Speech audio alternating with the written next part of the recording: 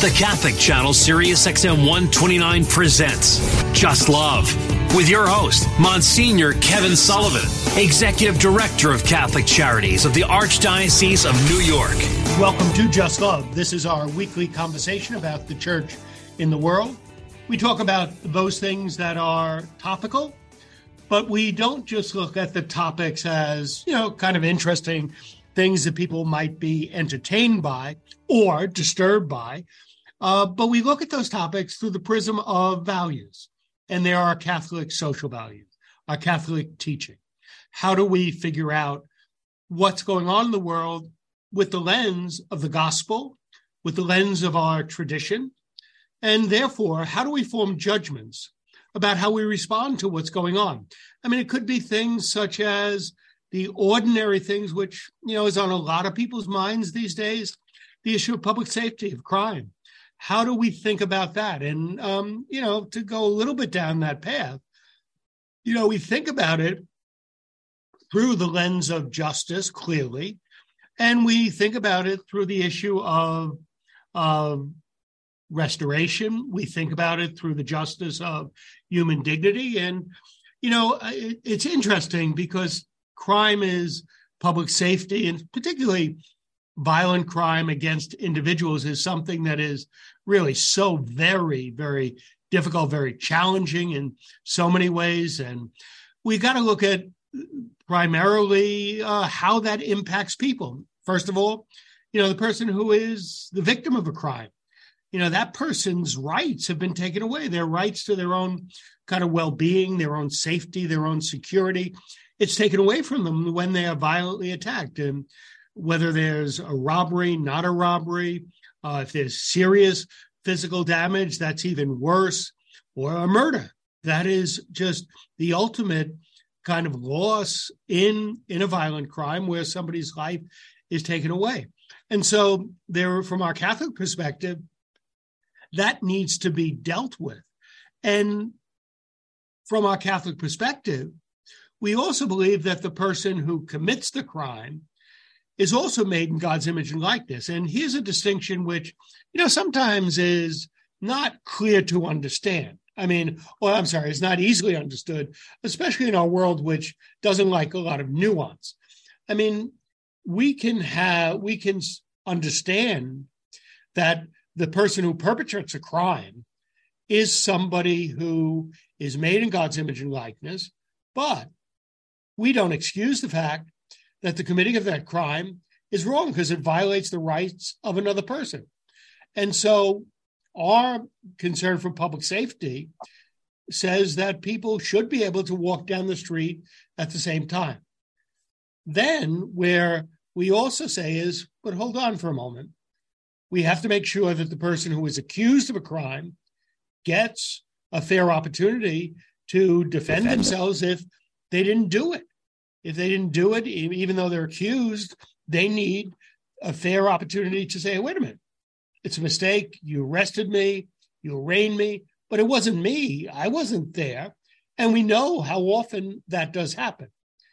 But even if the individual is guilty and the person should be and deserves to be punished, and from our perspective, our Catholic perspective, we think that that is a legitimate response to protecting human rights.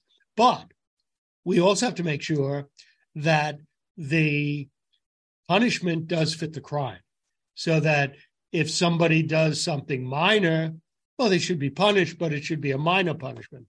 And we know, and this is just the reality. The reality is that in our society, economics makes a difference. That sometimes people who have more resources, or many times, most times, when people have more resources, they can better defend themselves. They can buy a better legal team. And people who don't sometimes languish in, quote unquote, the system because they don't have the resources to defend themselves. And so I guess I'm bringing up the issue of crime and public safety because it is on so many people's mind. But we approach that with our Catholic belief in rights, in responsibilities, the dignity of the human person, safety, all of those we bring to bear. And so that's when and I would guess one of the things, Tom, from my perspective on much of political policy today, or what we do as a society, for the most part, I don't think slogans get us anywhere. Mm-hmm. And too often we're substituting slogans for real looking at what the right, policy is. Whatever those slogans are, I don't think they're adequate from our Catholic perspective to figuring out how we should deal with very, very important issues that affect millions of people's lives. So anyway, Tom, I went on a little bit too long on that, but I do think it's a critically important thing, and I want to give our listeners a little sense how we look at an issue that everybody is concerned about, but we do bring on Just Love a Catholic perspective to it. How do we view it through our prism? We recognize the reality, and then we say, well, how are we going to think about it? How are we going to respond to it? But having said that, let's move on to not violence and hate and that. Well, let's move on to love. Can we move on to love, Tom? I would like that, Monsieur. I think we need a little more love in the world. Well, we need a lot more love in the world. And, again, from our Catholic perspective, love has a lot of different meanings. It has the meaning of novels, the meaning of sexual love, but the meaning of sacrificial love, the meaning of friendship, the meaning of Christian love, the love of Jesus on the cross. So the word love means a lot of different things. And, if we did the little translation, Catholic charities, caritas, the Latin word translated as both charity and love. And so, and Tom, what's coming up very soon? Valentine's Day. And Valentine's Day is a day in which kind of our society says it's all about romantic love. It's about couples getting together, celebrating their love for each other. And that's wonderful. It is because, again, from our Catholic perspective, human love, we believe, is a wonderful part of how we were made, our social being from the beginning of time in the book of Genesis, in the garden, very shortly after creation. However, it's not always easy to find the right partner in love. And sadly, there are still a lot of divorces in our society. So people who think they were going to be together forever aren't. But so I am delighted that we're going to talk about the Catholic Match, which is a website for single Catholics that tries to put together individuals with maybe like experiences. So I'm happy to welcome to Just Love, Mariette Rintoul, who is the Community Experience Director at Catholic Match. Mariette, thank you for joining us. Thank you for having me, Monsignor. Great. So tell our listeners, how'd you get involved in this thing? Sure. Well, are you saying about the conference as a whole? Well, you got a job now, right? I got a job now. Yeah. I actually. How'd you wind up in the job? I used to work for Catholic Singles, and eventually Catholic Match acquired Catholic Singles, and I was brought on board. But I met my spouse on Catholic Match, and so it worked out really kind of serendipitously to end up working for the site I met my husband on. So when we see an ad on television, you are not merely the spokesperson; you are the testimony to Yes, it. I am a success story too. That is great. That is good. So anyway, tell us a little bit about Catholic Match. I mean, I remember my parents telling me, and, this goes back, decades and decades, 75 years or so ago when they met, they were just telling me about, how they met in a pub and they met each other there. And that's where all their friends hang out. But different world now, right? Yeah. Yeah. We live, I feel like, in a more secular society. More and more, the people at the pub or your neighbor might not share your faith. I think it might have been more common in the past to more easily bump into somebody that, shares what you believe and might. So Mariette, I like what you're saying, because I think if I'm reading into what you're saying that the pub is a sacred place.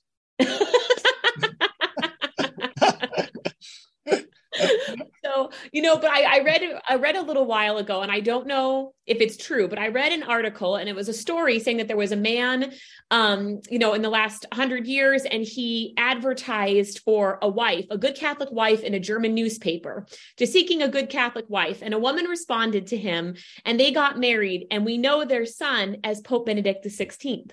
So, well, we certainly, more naturally have always connected, locally, mutual friends in our parish, someone we knew from school. There's always been, I think, an element of just openly seeking a spouse. And sometimes God has put great Catholic marriages together in unconventional ways. All right. So I think that's good. I mean, advertising is, I guess, one way to do it.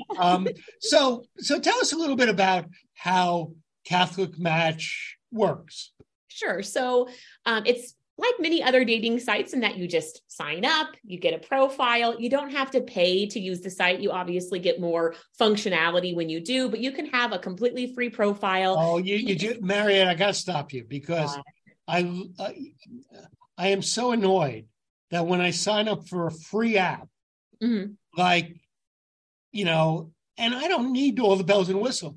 But every time I use it, I get all these pop-up ads that I got to figure out how to get rid of, telling me that my life would be so much better if I signed for the premium version. So you guys at Catholic Match are into that same thing? Well, I mean, we're not constantly badgering anyone, but it's also a business that has to pay our staff, because our developers and I need to eat as well. Okay, good. But no, we're not constantly badgering. And you can actually do a lot on the site with a free subscription. In fact, a lot of people meet a spouse without ever paying a dime. And so it's totally possible. But yeah, you set up, you make a profile, you're able to share a little bit about yourself, what the faith is for you, teachings of the church you accept, and then we'll match you with people. Oh, we also have the temperament quiz. The 4 temperaments, I think, are an awesome way to understand more about other people, and so how to relate to them. So we have the temperaments quiz, and yeah, you can be matched with people based off of your answers to things, and as well just run searches for people in the area or age range that you are interested in. So a little bit of facts and statistics. How many what do you call them? Enrollees or participants? What do you call the people who? Just members. Okay. So how many members do you have? There's tens of thousands of members at any given time. It's constantly changing because people leave, they meet someone. I just saw the other day, we've had over 500 people cancel their accounts since the start of the year because they say they met someone on the site and they're moving off site. So how many new people signed up? I haven't looked at those numbers, but it exceeds who leaves usually. Okay. It's always changing its influx, but it's a very robust group of people. We're the largest Catholic dating app in the world, so no one has more members than us. Okay, so that sounds really, really good. So walk us through a little bit of the process so somebody signs up. What happens? So you'll likely get a lot of interest from people at first because obviously new profiles get featured, here's new members that you might be interested in, but you start browsing members, they browse you, they can send likes, someone can send you a message and you just start communicating. And that's how I met my husband. We've both been on and off several times. And one time I decided, I'm going to try Catholic Match again. And I got a message from another member and everything worked out. And so it just is a great way to just connect. Kind of similar to a social media feel, if someone's on a Facebook group, you can message people and things. It's just similar to that. What are some of the maybe misconceptions that people may have about a quote unquote dating site, a matching site? I think a lot of people think it's only for either young people, but we actually have members of all ages. We have a very large 55 plus community, especially, people end up, divorced and annulled. Someone is widowed. We have lots of people of all ages, which I think surprises people. And I also think people kind of have this idea that only a desperate person goes online.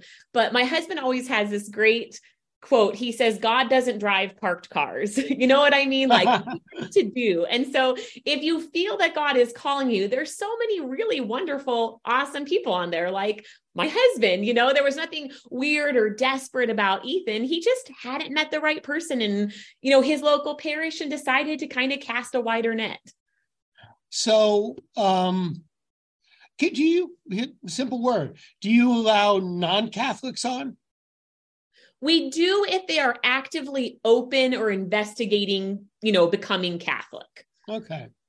Because I mean, seriously, I could imagine somebody saying, I like those Catholics. They got some good values and stuff like that. I'm not Catholic, but, I'd rather look for somebody who's got some values, who's on this site would be good. So I could see somebody, saying that. It's just like sometimes, in other businesses. I mean, certain ethnic groups have certain trades or specialties that they're really good at.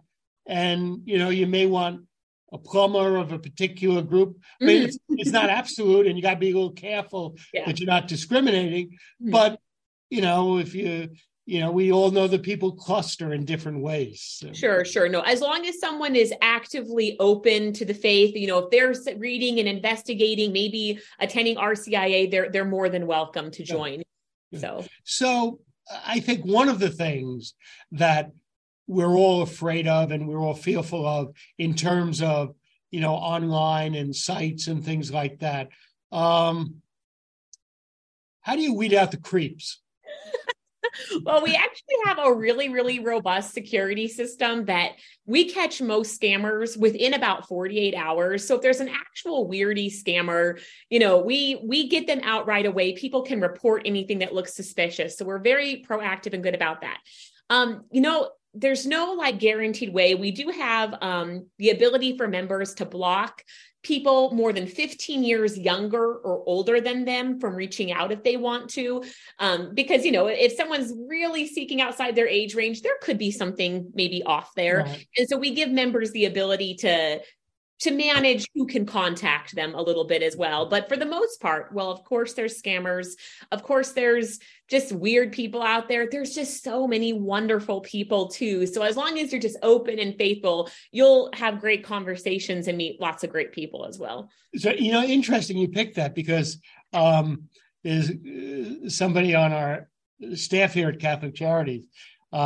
She's put forth the rule that people shouldn't date if there's more than 15 years apart. That I don't know how that was picked out, but that was so. You guys have chosen that. Give our listeners by the way, we're speaking with Mariette Rintoul, who is the Community Experience Director at Catholic Match, and she can give personal testimony that she met her husband on Catholic Match. So give our listeners just a little bit. I know it's all different, but if you were to kind of, make a model of how it works when it works successfully, give our listeners, walk through somebody. So, of course, there are sometimes cases where people meet someone right away. I have a friend who literally met her husband within 24 hours of signing up. He was the first person to message her. So you will sometimes find someone right away. You will also sometimes find someone really close you weren't expecting. I have a friend who met her husband 15 minutes away, their whole lives apart in a big city, never met each other. But for the most part, you'll join, there'll be kind of a flurry of activity. And if you don't meet the person in that first initial boost of people for new members, it tends to get kind of quiet for a while. And the people that successfully meet their spouse, they're just patient and faithful, kind of like trying to meet people at church or at a club or at the pub. It just takes patience and God's timing. So I feel like the average success story, they're on for a good number of months, maybe a year or so, year or two. There's so many different success stories. So, God's story is so different for everyone, but that is usually the average success story is someone that sticks with it. They're patient because people are always signing up. So it can just take a little time for those members to rotate through. So those that stick with it and are patient, they tend to be the most successful. So you mentioned it. Do you have a favorite story about my own story? Well, you brought it up. Share it. Yeah. So my husband messaged me. He recognized my parish in a photo I had shared. He had visited my same city across the country once a few years before. And he messaged and said, Mariette, I've been to your church before. Your pastor there picked me up when I was at a seminary discernment weekend once. It's such a great parish. And we just dove into this great conversation. And it was just so unique how I was probably at Mass the day he visited my parish. I used to go to Mass every single day in that time. And so I thought, what a neat, connection that he'd literally been there and God brought us together all that time later. So you guys weren't even in the same city. No, I was in North Idaho and my husband was in Cleveland, Ohio. We were very far apart. So you had an LDR. Yes, we did. And actually, there's a lot of long distance relationships. People are usually very hesitant. I used to always mark no one more than like 200 miles away. And finally, God kind of impressed upon my heart, like, don't you just trust me? And I'm like, okay, I'll let go. I'll trust you. And Ethan messaged me 48 hours later and God sorted everything out for me to be able to relocate in that case. And it all worked out fine. So that is wonderful. Do you see this kind of as the future of maybe even a growing way that people are going to meet with each other? Oh, yeah. I think that right now they say statistically 1 out of every 3 or 4 marriages initially started with an online connection. It's just becoming almost a standard, even if you are going to young adult groups at your parish or different support groups or at the pub or have your clubs. I mean, people seeking online at least once is becoming almost standard. Are there kind of either guidelines or advice that you give to kind of make sure it is a little bit safer? Sure. I mean, we screen photos to make sure if anything inappropriate is ever uploaded, if anything violent, immodest, et cetera, we'll get anything extreme off the, we pre-approve things. We have great safety recommendations. We even have video chatting through the site. So people, if you're unsure about someone, you can video chat right on the site without ever giving away any of your personal contact information, just to see if this person, appears to be who they say in their profile. And we always hide last names. We provide, a lot of safety guidelines to make things as smooth as possible. I imagine that you got a real boost in terms of membership during COVID. Yes, I know that there was. I was not at Catholic Match yet at that time, but I know there definitely was because it kind of drove everybody online for everything. And that has only just increased, it feels like, people just seeking it out. Like it just kind of helped it become the norm. Well, and that's absolutely true. But people weren't interacting at work. Mm-hmm. Yeah. They weren't interacting commuting. Mm-hmm. They weren't interacting as much in social gatherings. Yeah. So there wasn't some of those more traditional in-person ways to do it. Yeah. So that's why I assume you had a little bit of a boom. No, I know it did. I was still at Catholic Singles at that time and before Catholic Match had purchased them. And there was a huge increase over there. So yeah, people definitely, it really changed patterns of how people see it even more. Do you see any, where do you see the future going in terms of this?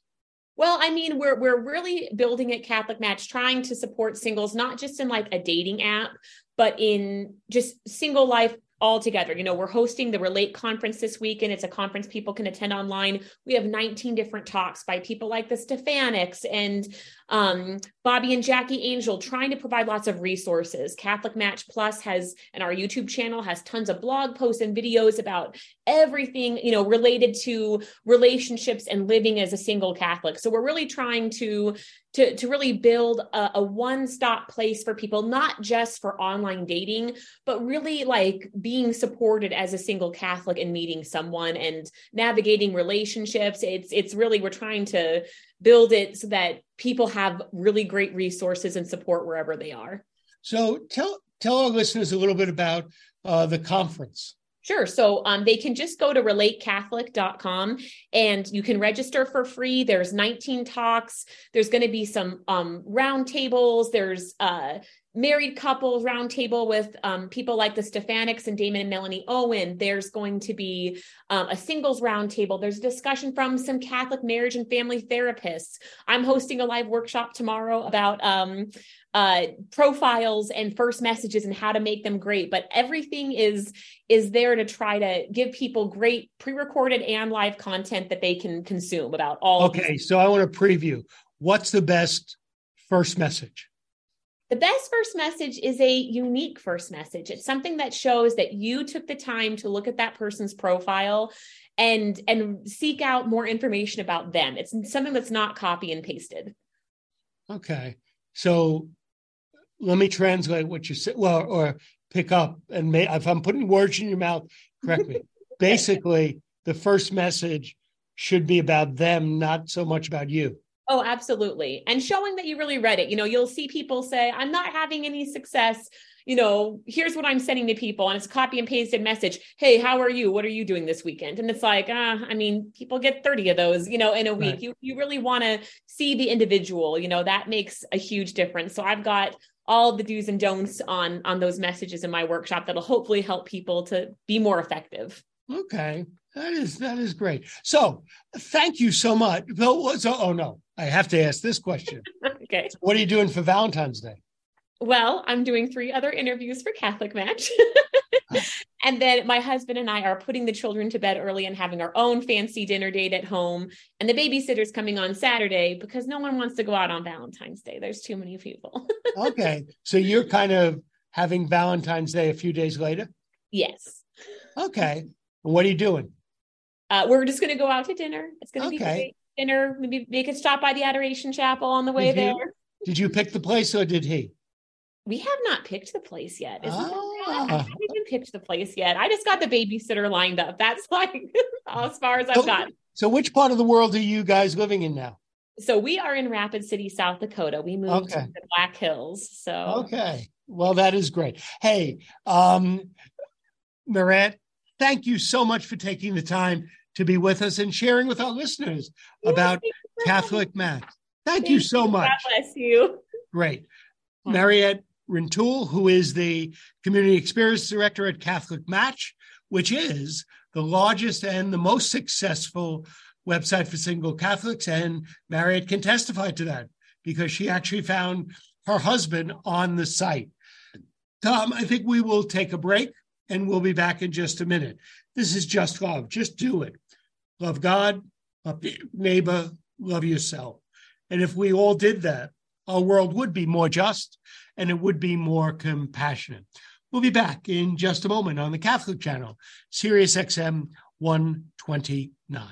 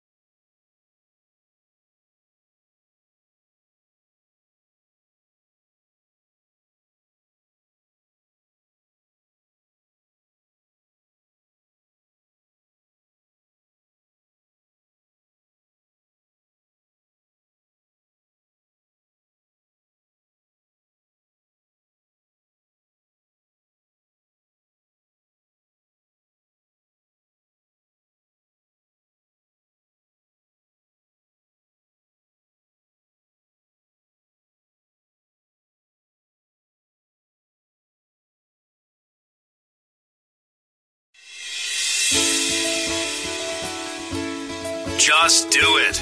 Just love. Just check out Monsignor Kevin Sullivan, who's here right now. Take it away, Monsignor.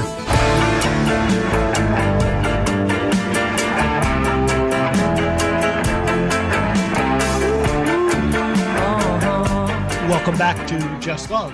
And we're getting ready for Valentine's Day, Day of Love, Day of Romance.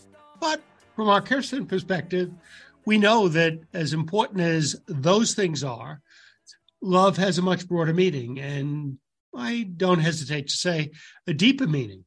It relates to the love of Jesus on the cross, the sacrificial love.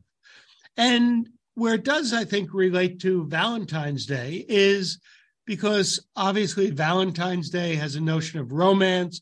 And for most people, that romance, they would hope, might lead to marriage. And if it does lead to married love, then romantic love, married love also needs to take into consideration the sacrificial love of Jesus on the cross, because married couples, for their marriage to last, requires that love be sacrificial, and in two primary ways.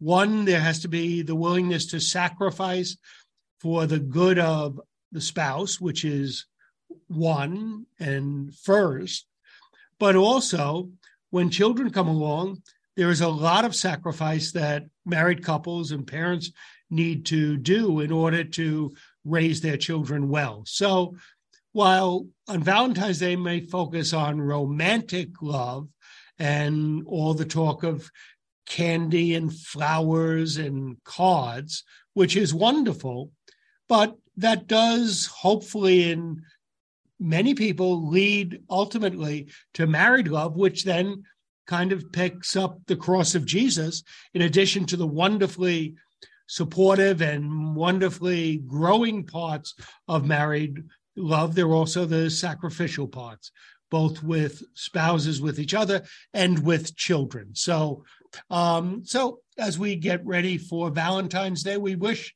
everybody a happy Valentine's Day. And a focus on love is never a bad thing, even though it has a very multifaceted meaning. Most of them are very good, some not quite so good, but it's a very good time to focus on love and love from a Christian perspective.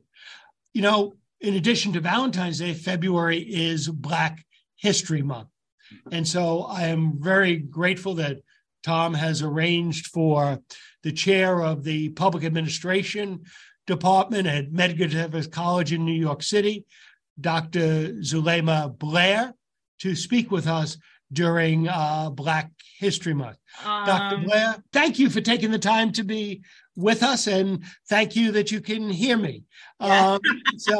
Anyway, so would you give our listeners, I know one of the main things I want to talk about is, the fact we're reading that there are a number of Black families who are leaving urban areas. But first of all, give our listeners, because we're throughout the country and maybe people are not aware. Tell us a little bit about Black History Month and how that came to be. Black History Month is something that started as a result of really people wanting to, it's an annual observance, let me just start there, and it starts with the recognition throughout, and it's not just in the U.S., it's in Canada, etc., and it's just been a way of remembering the importance of individuals, if you will, and it started in the U.S., I want to say right after the Great Depression. Okay. And Carter G. Woodson is one of the founders, the person that obviously author of the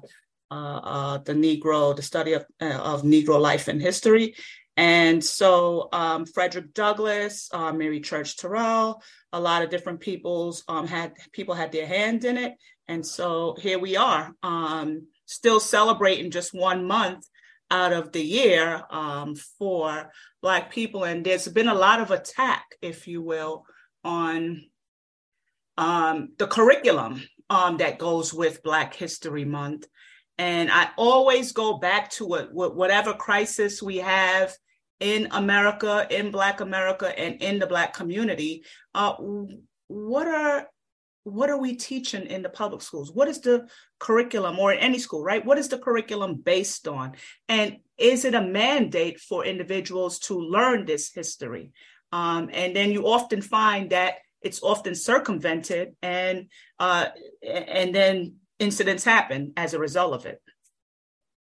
Yep, and that's great. Thank you for bringing that up to our listeners. You know, I note that you have served as a redistricting research director, and one of the things that I'm aware of, just generically, in the past 10 years in New York City, I know that better, is there's been a bit of some change in some of the demographics. Some ethnic groups, racial groups have increased the number, others have decreased. And so I know that that there's been at least a slight decrease, I believe, in the Afro-American population in New York City in the past 10 years. And then there's been some writing about movement out of the urban areas.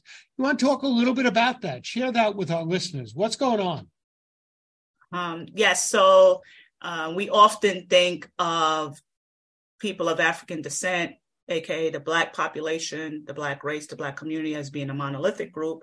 But certainly people have a right to self-identify with many of their subgroups and ethnicities, and some may be by region of the United States, or it may simply be throughout the Black diaspora. And so we have African Americans, Native New Yorkers, and we also have people everywhere else. And so it may be people from the South, majority of which being the Great Migration, Harlem, et cetera. And also we have Afro-Latinos, Afro-Asian, and the continental Africans. And so what's happening is people are struggling here in New York City, the African-American population. Over the last 10 years, income has stagnated in New York City. Job promotions and growth have stagnated. And so you find a lot of flight. You find that there is a migration back to the South for people who don't have or people who are retiring. We have an aging population. We have individuals who are, we have a decrease in the number of individuals under 18. So you don't have that resurgence of a Black population. But on the other side, you have, you know, depending on the immigration policy in any given decade, you have an increase in Afro-Latino population. You have an increase in the Afro-Asian population, Bangladeshis, Pakistanis, and you have an increase in continental Africans, people from all over Nigeria, Ghana. And so that's where the balancing out. But individuals who are not from New York are returning to where they find better comfort, better, quality of life for the income that they receive. And then you have an aging population who said, we just want to go south and retire. Yeah. And how much of that do you contribute to the pandemic? So this was happening before the pandemic. Right. Of course, the pandemic, what it did was, magnified the lens through we saw a lot of these different issues. It was happening throughout the decade 2010 to 2020, and the pandemic happened in 2020. So that count that we see that's declining or on a decline was happening long before. We saw, we can go back to 2008. We really should attribute it to foreclosure, the housing crisis, right? And the economic boom that left so many of us behind. As I said, income was stagnating. So it started there. The pandemic obviously brought it to a peak, but this has been happening throughout the decade. And in fact, the peak of when Black out-migration happened in many of our Black neighborhoods was in, say, about 2015, 2016. Okay. So it's been going on for a while. That is there. It's interesting. I do think you mentioned the aging population. Actually, I just got an email earlier today from somebody not Afro-American who had retired a few years ago, worked in a nursing home, and just let me know that he and his wife had relocated to Florida. That, he didn't give a reason, but you can imagine they like the weather, they like less taxes, they like cost of living. So it's that movement is, I think, is a reality for New York City, that people move in and out. What you found that we could attribute a lot to the pandemic, when this housing issue came to a peak or to the forefront, if you will, with this pandemic within a pandemic, was a lot of people moved next door to New Jersey. A lot of younger Black families who appreciated the geographical amenities, et cetera, and wanted to raise their families amongst these amenities. They moved right next door to New Jersey. So that is also a contribution to why we see young adults not raising families in New York. But and I'm going to just speak very personally, because I live in a church which is right near Grand Central Station. We've noticed that since the pandemic, we have a lot more young adults who have moved into that area than previously. Now, I don't know whether some of the older people have moved out and new people are coming in, but we've been amazed at the number of young adults from different parts of the country who are here, at least for the time being. How long they're going to last, who knows? So do you see the trend continuing of kind of people moving out, or? I do, unless we come up with some real, and I'm not talking about just a Band-Aid, right? Real programs that allow New Yorkers, if you will, people of African descent that live in New York, or people who are born in New York City, to afford home ownership, right? Because the more you own your own home, the less likely you are to move, right? Because you feel like you have a stake here. So, what we're seeing is that only 30% of Black New Yorkers own a home. That's down from 50 years before, when we had redlining. So not to say that, an overt way of redlining doesn't exist, or a covert way of redlining doesn't exist, but we had a lot more progressiveness, I think, once the problem was discovered during that 1960s, era, civil rights era, to move in a direction that guaranteed some type of safety net for African Americans. Fast forward to 2020, 2023, et cetera, that number has declined, or that percentage has declined. Well, yes, we do have more African Americans. We do have more people of African descent. However, when you see that some ethnicities within the diaspora is moving upward and some are moving or stagnated or moving backwards, you have to wonder what is going on, because educational levels are higher, but income is not rising with educational levels. So if there we're speaking with Dr. Zulema Blair, who is the chair of public administration at Medgar College in New York City, City University of New York. If there were, Dr. Blair, a few policy recommendations that you would make to deal with the situation, what would they be? I think a lot of things that are holding people up is not some of the banks that have picked up some of these mortgages or these lenders that have picked up some of the mortgages or loan servicers, they refuse to do business in New York, or they have not gotten licenses to do business with New York. So we need people who are sensitive to this New York City area, to what it takes to have some of these policies perform in New York City. So we need mortgage companies to really be attuned to New York City. Because they certainly are in other parts of the country. They certainly are in the South. It's very easy, right? I don't want to make it look like it's trivial, but it's a lot easier to purchase in other states than it is in New York City.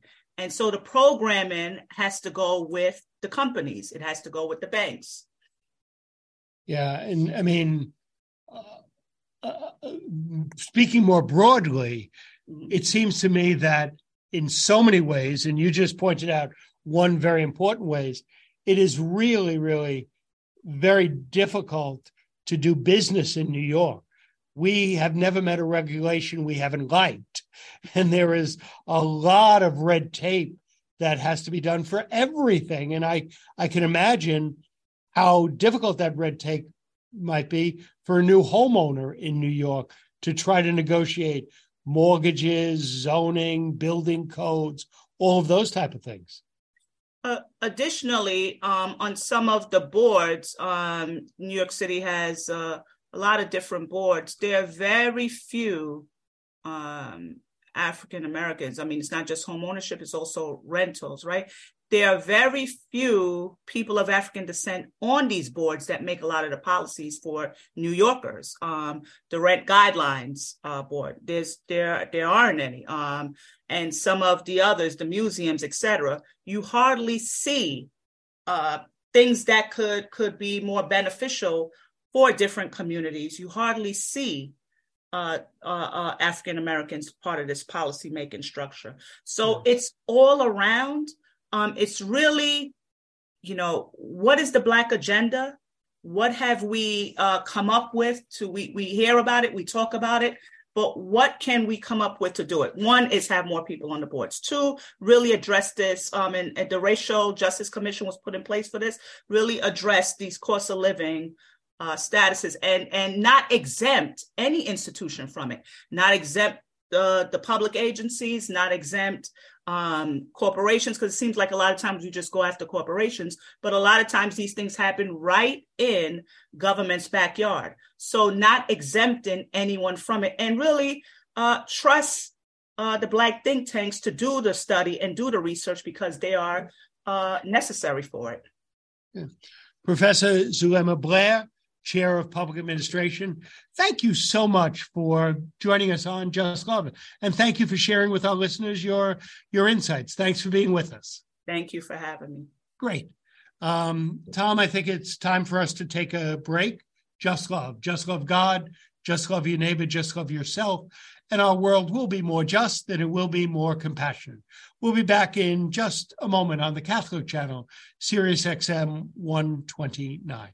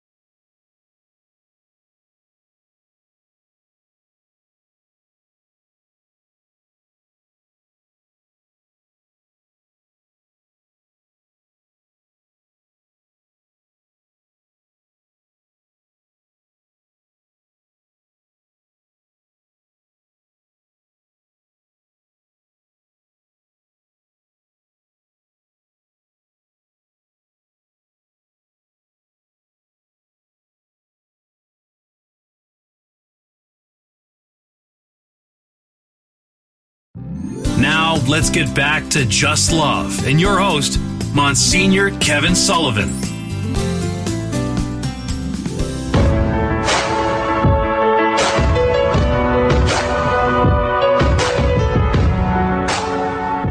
Welcome back to Just Love. Just do it. Just love God, just love your neighbor, just love yourself. And our world will be more just, and it will be more compassionate. We look at what's going on in the world through our perspective of Catholic social teaching. And, excuse me, one of the things we looked at this week was Valentine's Day. And Valentine's Day is about love, but we look at it from the perspective of Christian love, not to diminish romantic love and the sacrifice of Jesus. You know, Tom, we kind of talk about a lot of holidays, etc. Do you like Valentine's Day or don't like it, or you don't care? You know what? I'm kind of neutral on it, but I would lean towards liking it only because I do like all of the, it's really nice in the winter doldrums to kind of look around, see all the hearts and, all the colors, and go to Dunkin' Donuts and see the heart-shaped donuts and, all that other kind of stuff. So I like it. But, okay. I mean, I don't have a Valentine unless you count my niece and my mom. Okay. It's like, those are the only two Valentines I really have. So other than that, it's not like that kind of day that I really celebrate, by a dinner or something, but I do like it, Monsignor. How about you? I think I'm a little bit like you, but one of the reasons I do like it is because there's a lot of chocolate around. Ah, yes. And I like chocolate. Flowers, not so much, but chocolate, I kind of like. You're right. It's not a day where you want to go out to dinner. Oh, no. It's like, one of the things I really don't like is going out to dinner on big holidays. So I don't like going out to dinner on Easter or Thanksgiving or Christmas. Now, Valentine's Day isn't a big holiday, but it's one that you want to avoid going out to dinner on. Oh, for sure. Absolutely. It's not a good... Hey, you know what? The other thing is, I think on Valentine's Day, because so many people go out to dinner, don't they usually have those set menus? And they that. do. Yeah, I don't like that. And then besides Monsieur, they jack up the price. Ah, well, it's hard to know how they jack up the price more than they have been in the past. This is true. It's interesting, Tom. You know what I think? Let's have in the future a guest who can deal. I know we dealt with inflation, but it does seem to me that one of the areas that is most heavily impacted is food. Mm-hmm. I'll tell you a little story. A couple of weeks ago, for the church, the rectory I live in, I'm the only one living there at the moment. There's not another priest. And so once a month or once every 6 weeks, I go to one of the big stores, BJ's, Costco's, whatever, to buy some of the staples. I was talking to the cashier, and we were having a good conversation because she was complaining with about her neighbor complaining about the prices of eggs. And apparently eggs have really become expensive. And she was pushing her store because she said, hey, the eggs are much cheaper here. But, I listen to conversations like that because it's people who are actually buying stuff, dealing it, checking it out. They have a very good sense of what prices are. And the price of groceries have really, really kind of gone through the roof. And that impacts poor people more than it impacts other people because they don't have a lot of choices and they need to buy food. So it's a very, very challenging. So we should kind of talk about that a little bit, how it impacts people's lives and how food is a particularly volatile commodity in terms of the price. I think it's we find it at food pantries. All of us, when we go out, maybe to dinner, we go to the grocery store, we realize it really impacts people's livelihoods. Exactly. So anyway, Tom, thank you for the guests that we have gathered this week. I think we had some good conversations with Catholic Match, about Black History Month and migration in New York City. So let's just love God, love our neighbor, love ourselves, and our world will be more just and it will be more compassionate. We'll be back next week on the Catholic Channel, Sirius XM 129. You're listening to the Catholic Channel, Sirius XM 129.